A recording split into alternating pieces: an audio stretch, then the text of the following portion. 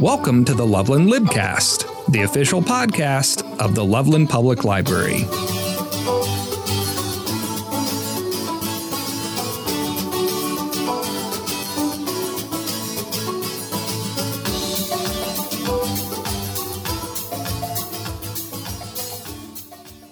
Joining me today for this LOVEland Cookbook Group edition of the LOVEland Libcast, I have, as always, my favorite co-host, Ashley Reger, recipe developer and freelance writer for Westward. Ashley, welcome back as always to the podcast. Hello. And we have a very special guest, Chef Susan Reed, entrepreneur, author, teacher, and imperfect influencer, and so much more. Susan, thank you for joining the podcast with us. It is a great pleasure to be here. Thank you.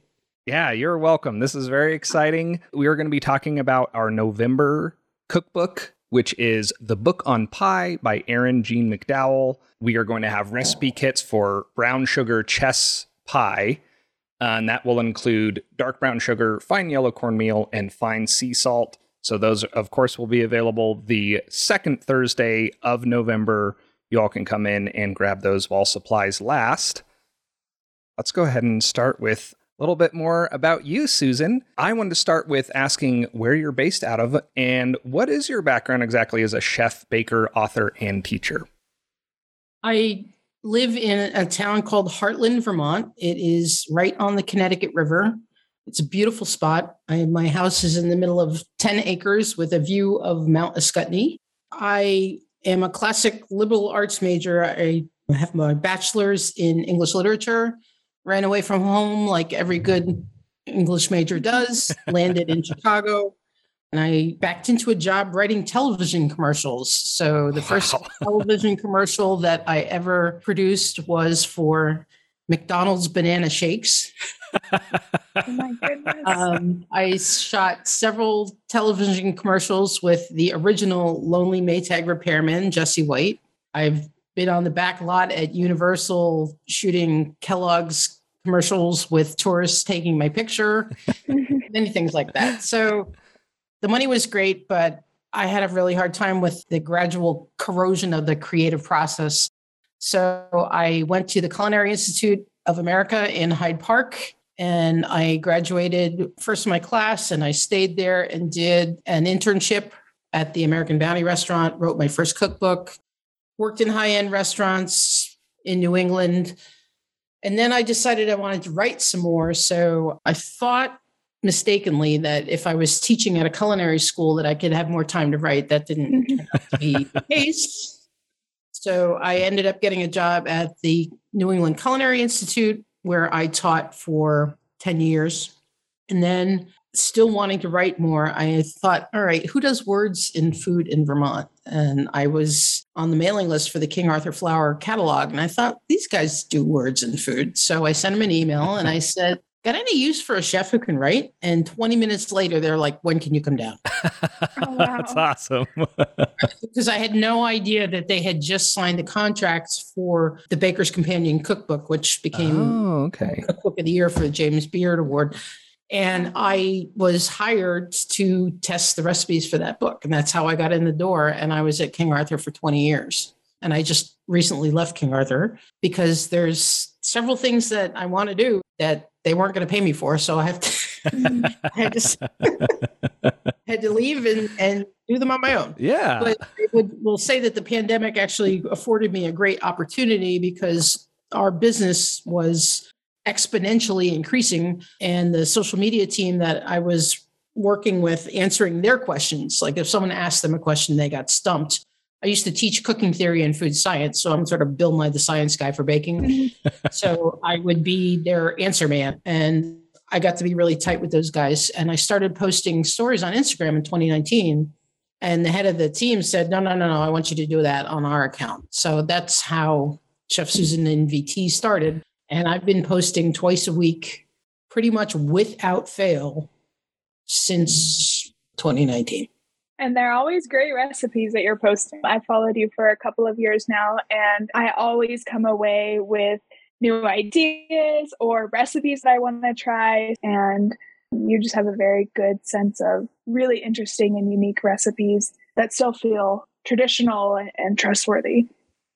I really have a hard time with the breathlessness of the coastal food media, that you couldn't possibly know how to cook for yourself unless we told you the secret thing. And I find that viscerally annoying. So as a teacher, right, I want to give people a skill. And you ever teach a little kid how to do something and just like watch them get bigger? It's just the most satisfying sensation in the world, right? Teach someone how to cut an onion who like thinks that that's the seventh circle of hell. You've really improved their life forever. That is so cool. I love that outlook. Can you talk a little bit more about your experience working with King Arthur and what it was like specifically to work on our cookbooks? But I know you probably also worked on many other facets of the test kitchen. I did a lot of different things there as far as, I got in starting to test. It's like any new job, right? The first 3 months, nobody knows what you can do. And then when they start figuring out what you can do, all of a sudden that becomes your job. So I ended up taking over from PJ Hamwell, this little newsletter publication that we had called The Baking Sheet. And I wrote and edited The Baking Sheet for 15 years until they sunsetted that in order to pivot and do Sift magazine. But the cookbook, that's something that is in addition to everything else that's your job. You don't get taken off what you're doing every day to go do the cookbook. You do all of that stuff and. So for the Baker's Companion, I was the person that was responsible for managing all the illustrations in that book, because at the time that book came out, illustration was much cheaper than photography. So every picture that's in that book, those were my hands that I would send to the illustrator. And I would say, make the fingers less fat, give me a better manicure. So those are kind of my hands and all of that. And there were certain things, because of my training and my experience, like PJ wasn't really comfortable doing the pastry chapter, but having just come out of culinary school is like, for me, no problem. So she sort of handed off some of that stuff to me, and that's how I got involved in the writing part of it. So that happened on the Baker's Companion. And as with almost any publishing thing that you do, if you have a book that does well, the publisher's next question is, what's the next one? What's the next one? So after Baker's Companion, then we did the Cookie Companion, which I wrote, I think 3 or 4 chapters on that, and some of the front and back matter and stuff. Like the weight chart that's in the Baker's Companion, that's something that I started. And that in turn has become something that's now a living, breathing document online that a lot of people rely on. So that's pretty cool. That's very cool. I would use that chart very regularly when I was working as a research chef for a local breakfast company here. Yeah, I would pull that up every day and I would send it to my chef friends and like, hey, this is a great resource for you to have. You had mentioned the illustrations and the photography. I was looking at the Well Plated Life, which is do you consider it a blog, really? Or it's a poor, neglected blog now that I'm in the middle of a big house renovation. And that is the thing that sort of took me away from that. And the time I give to Instagram, unfortunately, is taking away from the time that I give to the blog. But that will get relaunched and revamped. I really wanted to be able to host video, because I have this series on Instagram called The Capable Kitchen, where I'm demonstrating, knife skills and all that other kind of stuff. So I would like to upgrade that. But my style of photography is very much based in natural light and the type of thing that you would like to dig into. I want the food to be the star. I want the food to be something that makes you want to eat it. Every photo is a farmhouse on a weekend morning and someone has just baked this wonderful thing for you. That's the feeling that is evoked from that is actually really nice to hear. I don't think I ever articulated it in quite that way, but that all of that is actually going on in my head. So pretty cool. You do a great job. So we are talking about Erin Jeanne McDowell's book this month. So you have worked with her a little bit. Can you talk a little bit about in what platforms you've worked with her? Well, she did a pie feature for us in one of the issues of Sift, and she did a bunch of food styling. The first thing we worked together on, I came up with a series of cakes that were based on cocktails. So that was the first time we worked with her. And she also did some work food styling our catalog for a little bit. She's great to work with, and she's obviously very, very talented. And she's one of those people as a contributor. I really liked it as the food editor because I knew that anything that she gave me was just going to work. That is a great luxury in publishing. You are a pie wizard yourself, and I wanted to ask you if you had both any advice for beginner pie makers, people who may want to start trying it, or tips for people who do bake pies, and anything that you might suggest to them that could be a game changer. The company used to send me out on the road to do demonstrations in hotel ballrooms in front of hundreds of people at a time. And it was always during the season for pie, and pie was one of the things that I demonstrated. When you're nervous about something, you have a tendency to overwork it. So when we teach pie, often in the classroom at King Arthur, we will walk around behind people and especially when you're cutting the butter into the flour, there are certain places along the way in the process of making a pie crust where you're at a fork in the road. And if you go in one direction, you're fine. If you take the other turn, the cascading spiral of negative consequences can be difficult to pull back from. Mm-hmm. So the texture of your pie dough has a lot to do with the size of your fat. The bigger the chunks of the fat, the more flakes you're going to get, but the more difficult it is to work with. So that's one of those choices that you make when you're a beginner. The other thing is the level of hydration for a pie. You go to roll out a pie crust and it cracks like the Gobi Desert. You do not have enough liquid in your pie dough. So that whole thing where it cracks and then you take a chunk and you try to put it back on top and you press it down and then it flakes off the minute you try to move it and all that kind of stuff. Trying to get the right amount of water in is difficult because you have to sort of go gradually. So when I'm hydrating the pie dough, I put ice water in a squeeze bottle. This whole thing about ice water, people get all freaked out about temperature and all that stuff. Ice water is great. It keeps the butter firm. The reason you want the butter to stay firm is so that the water that is suspended in the butter doesn't leak out, mix with the flour, and make your pie dough tough and greasy. But people hang on to recipes like they're a zip line over the Grand Canyon.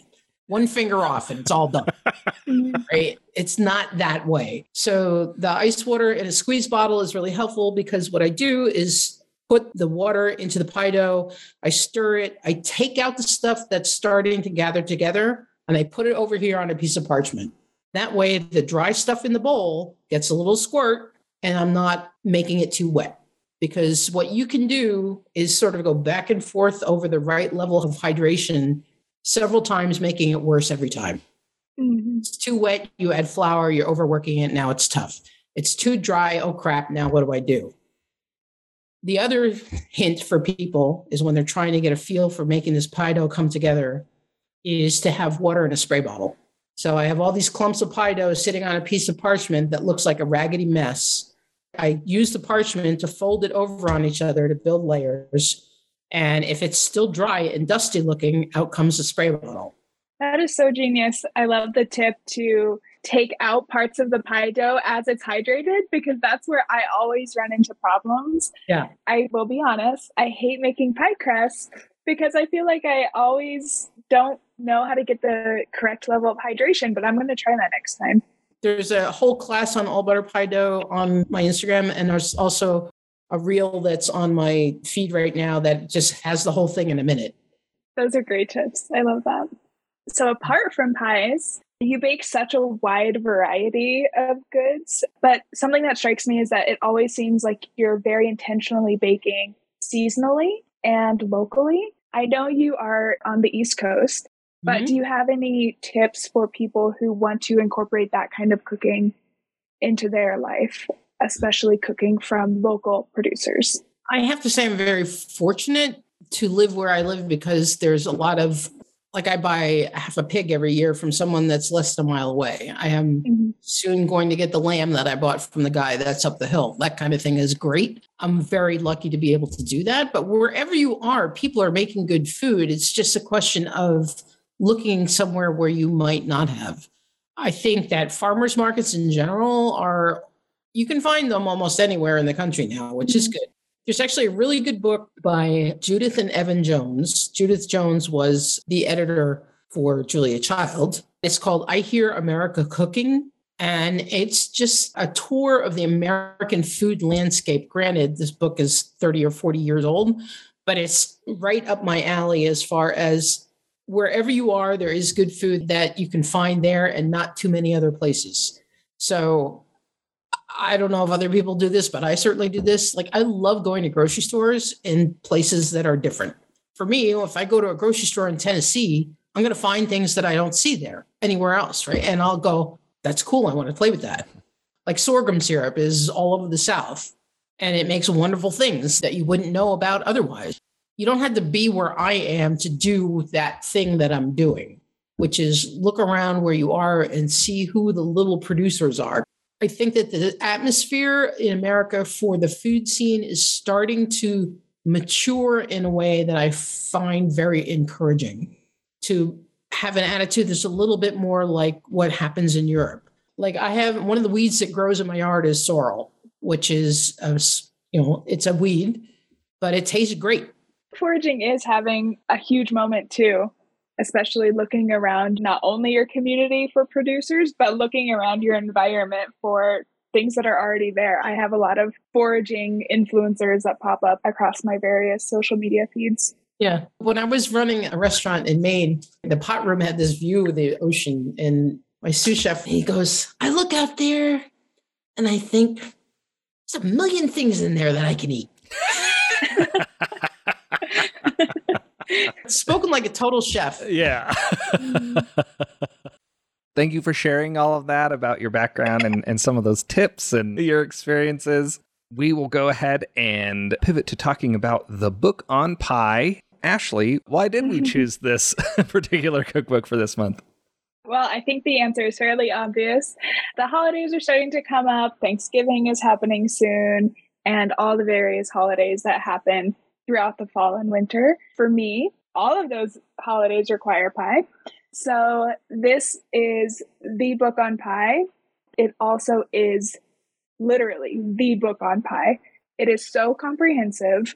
I actually just pulled our featured recipe, the brown sugar chess pie, out of my oven about 10 minutes before we started recording. And it was such a joy to make. Susan, you were talking earlier about empowering people to make the recipes for themselves and understand what's happening. And I think Erin Jeanne McDowell is such a good advocate for this, because as you're going through the book, she's offering you multiple methods on how to mix pie, multiple methods on how to achieve a tender dough or achieve a flaky dough. And almost all of the recipes are made up of component parts. So she's offering these really, really fun suggestions like rosé peach pie.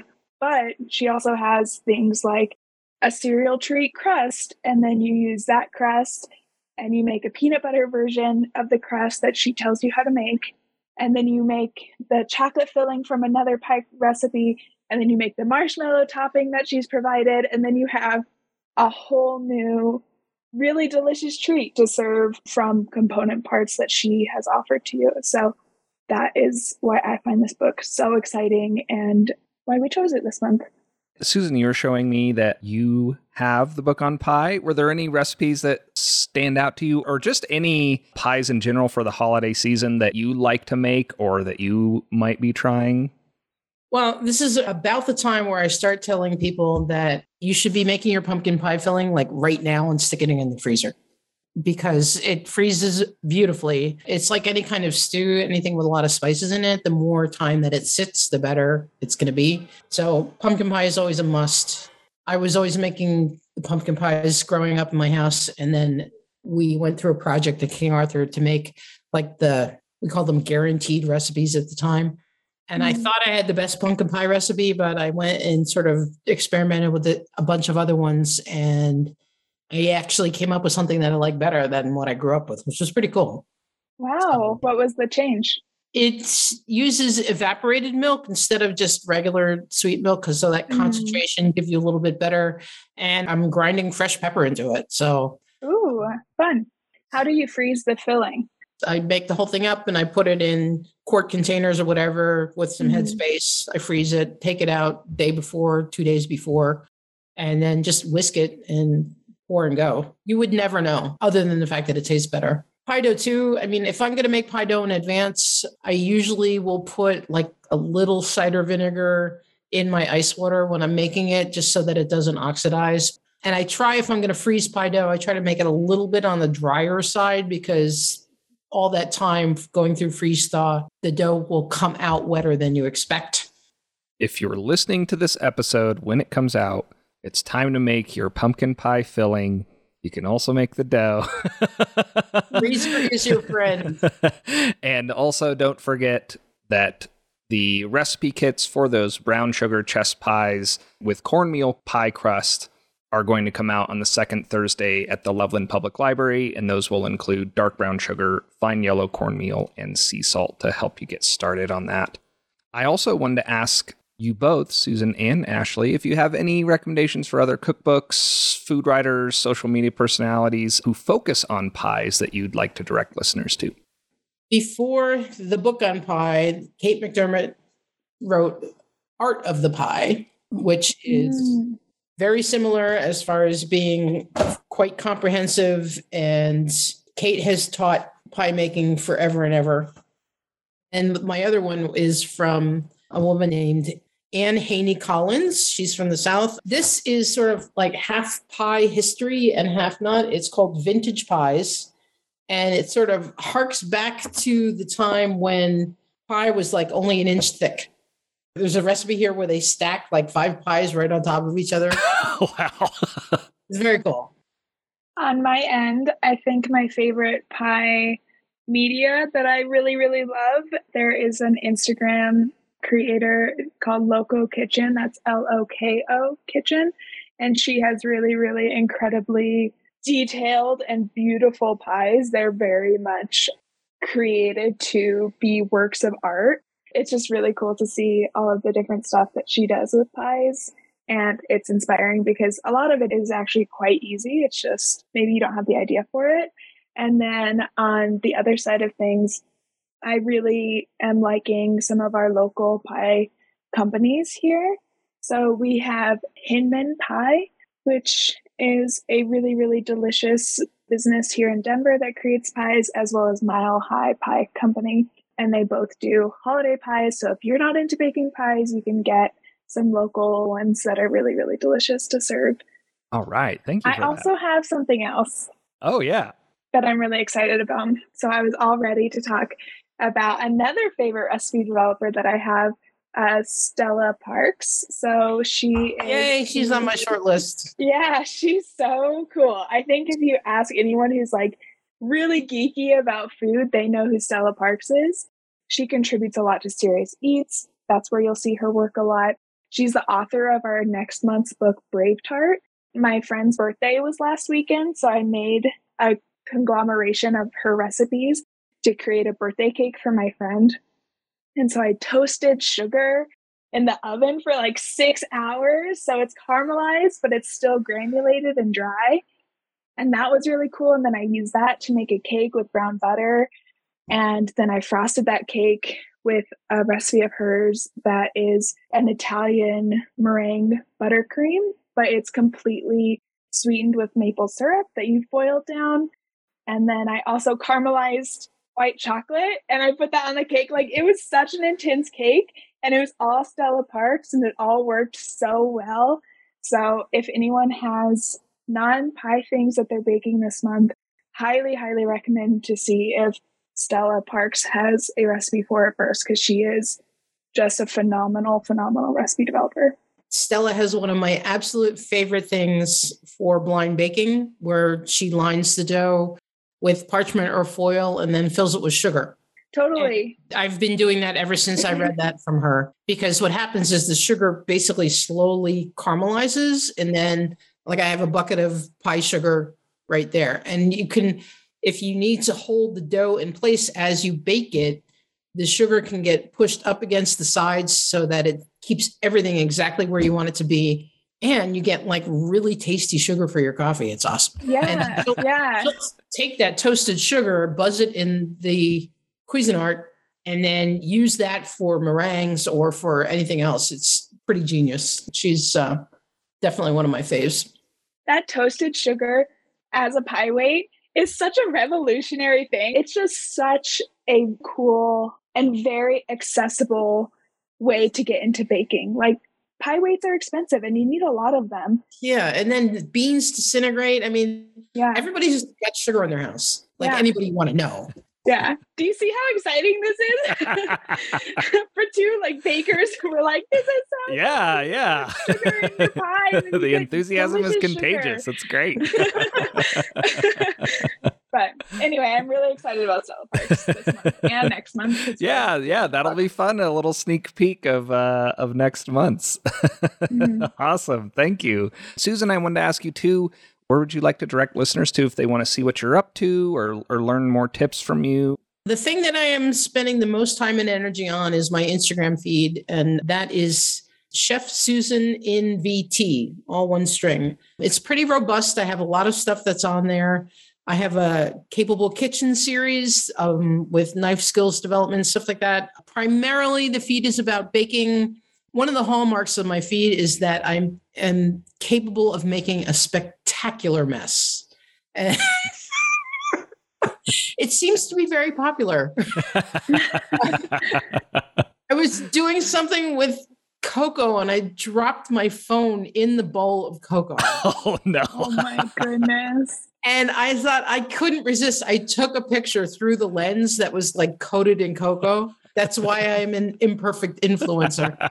I post every Wednesday and Sunday, and I will either make a recipe that I developed for King Arthur, or I've been developing recipes for a book I want to do. So I am putting them out there. Usually the recipe will be at the end of the story after I've shown you how to make it. And I'll just put up original material where if you bag a screenshot of it, you've got the recipe. So, well, thank you for that. And before we wrap up, we always like to end by getting some book recommendations. If there's something you're reading now or one or two things you've read this year or all time, whatever, it's up to you. Start with you again, Susan. Do you have one or two things that can be cooking, baking related or not?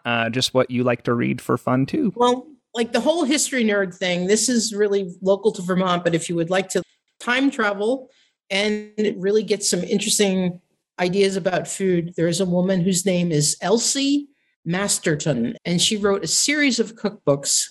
If you never got a chance to cook with your grandma, read Elsie Masterton's books. Also, another book by Anne Mendelsohn, and the name of the book is called Stand Facing the Stove. What Anne wrote is this entire history of the joy of cooking, starting with the original edition of The Joy of Cooking by Irma Rombauer. Now, Irma Rombauer is long gone, and now her grandson is sort of shepherding the franchise. But the story of how that book came to be and all the iterations afterwards is just fascinating. There's a really great podcast episode that includes some of the history of Joy of Cooking, and I think actually the grandson is on the podcast. It's a episode of The Sporkful, which is a food podcast, and it's called The Art and Joy of Recipe Writing. Yeah. And that's a really, really nice podcast for those people who love to read cookbooks. What I am currently reading, I am in the middle of listening to the 5th book of the Wheel of Time series, which is a fantasy series I've been listening to this entire year. It takes a long time for it to come up on my holds list, and then I listen to it nonstop. It's really picking up. I enjoyed the other books, but this book has been really phenomenal. On the food end of things, I am planning to dive into The Food Lab by Kenji Lopez Alt. I've been a really long time fan of Kenji Lopez Alt. I just really respect. He's very much in the vein of Stella Parks, of just being a really phenomenal thinker and writer and developer when it comes to food. And The Food Lab is a tome of food science and interesting cooking.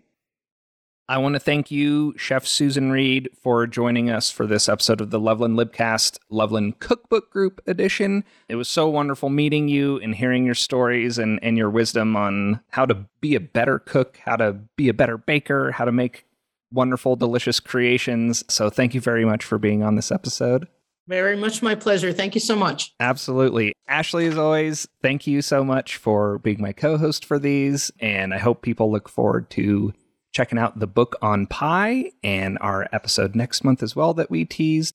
So thank you again for doing this with me. Yay, my pleasure. And that does it for another episode of the LOVEland Libcast. Thank you all for listening, and I will talk to you all later. Bye. Bye. Bye. Thank you for listening to this episode of the LOVEland Libcast. If you'd like to contact us about the podcast, please reach out to Daniel at daniel.tate@cityofloveland.org. That's DANIEL.TATE@cityofloveland.org. See you next time.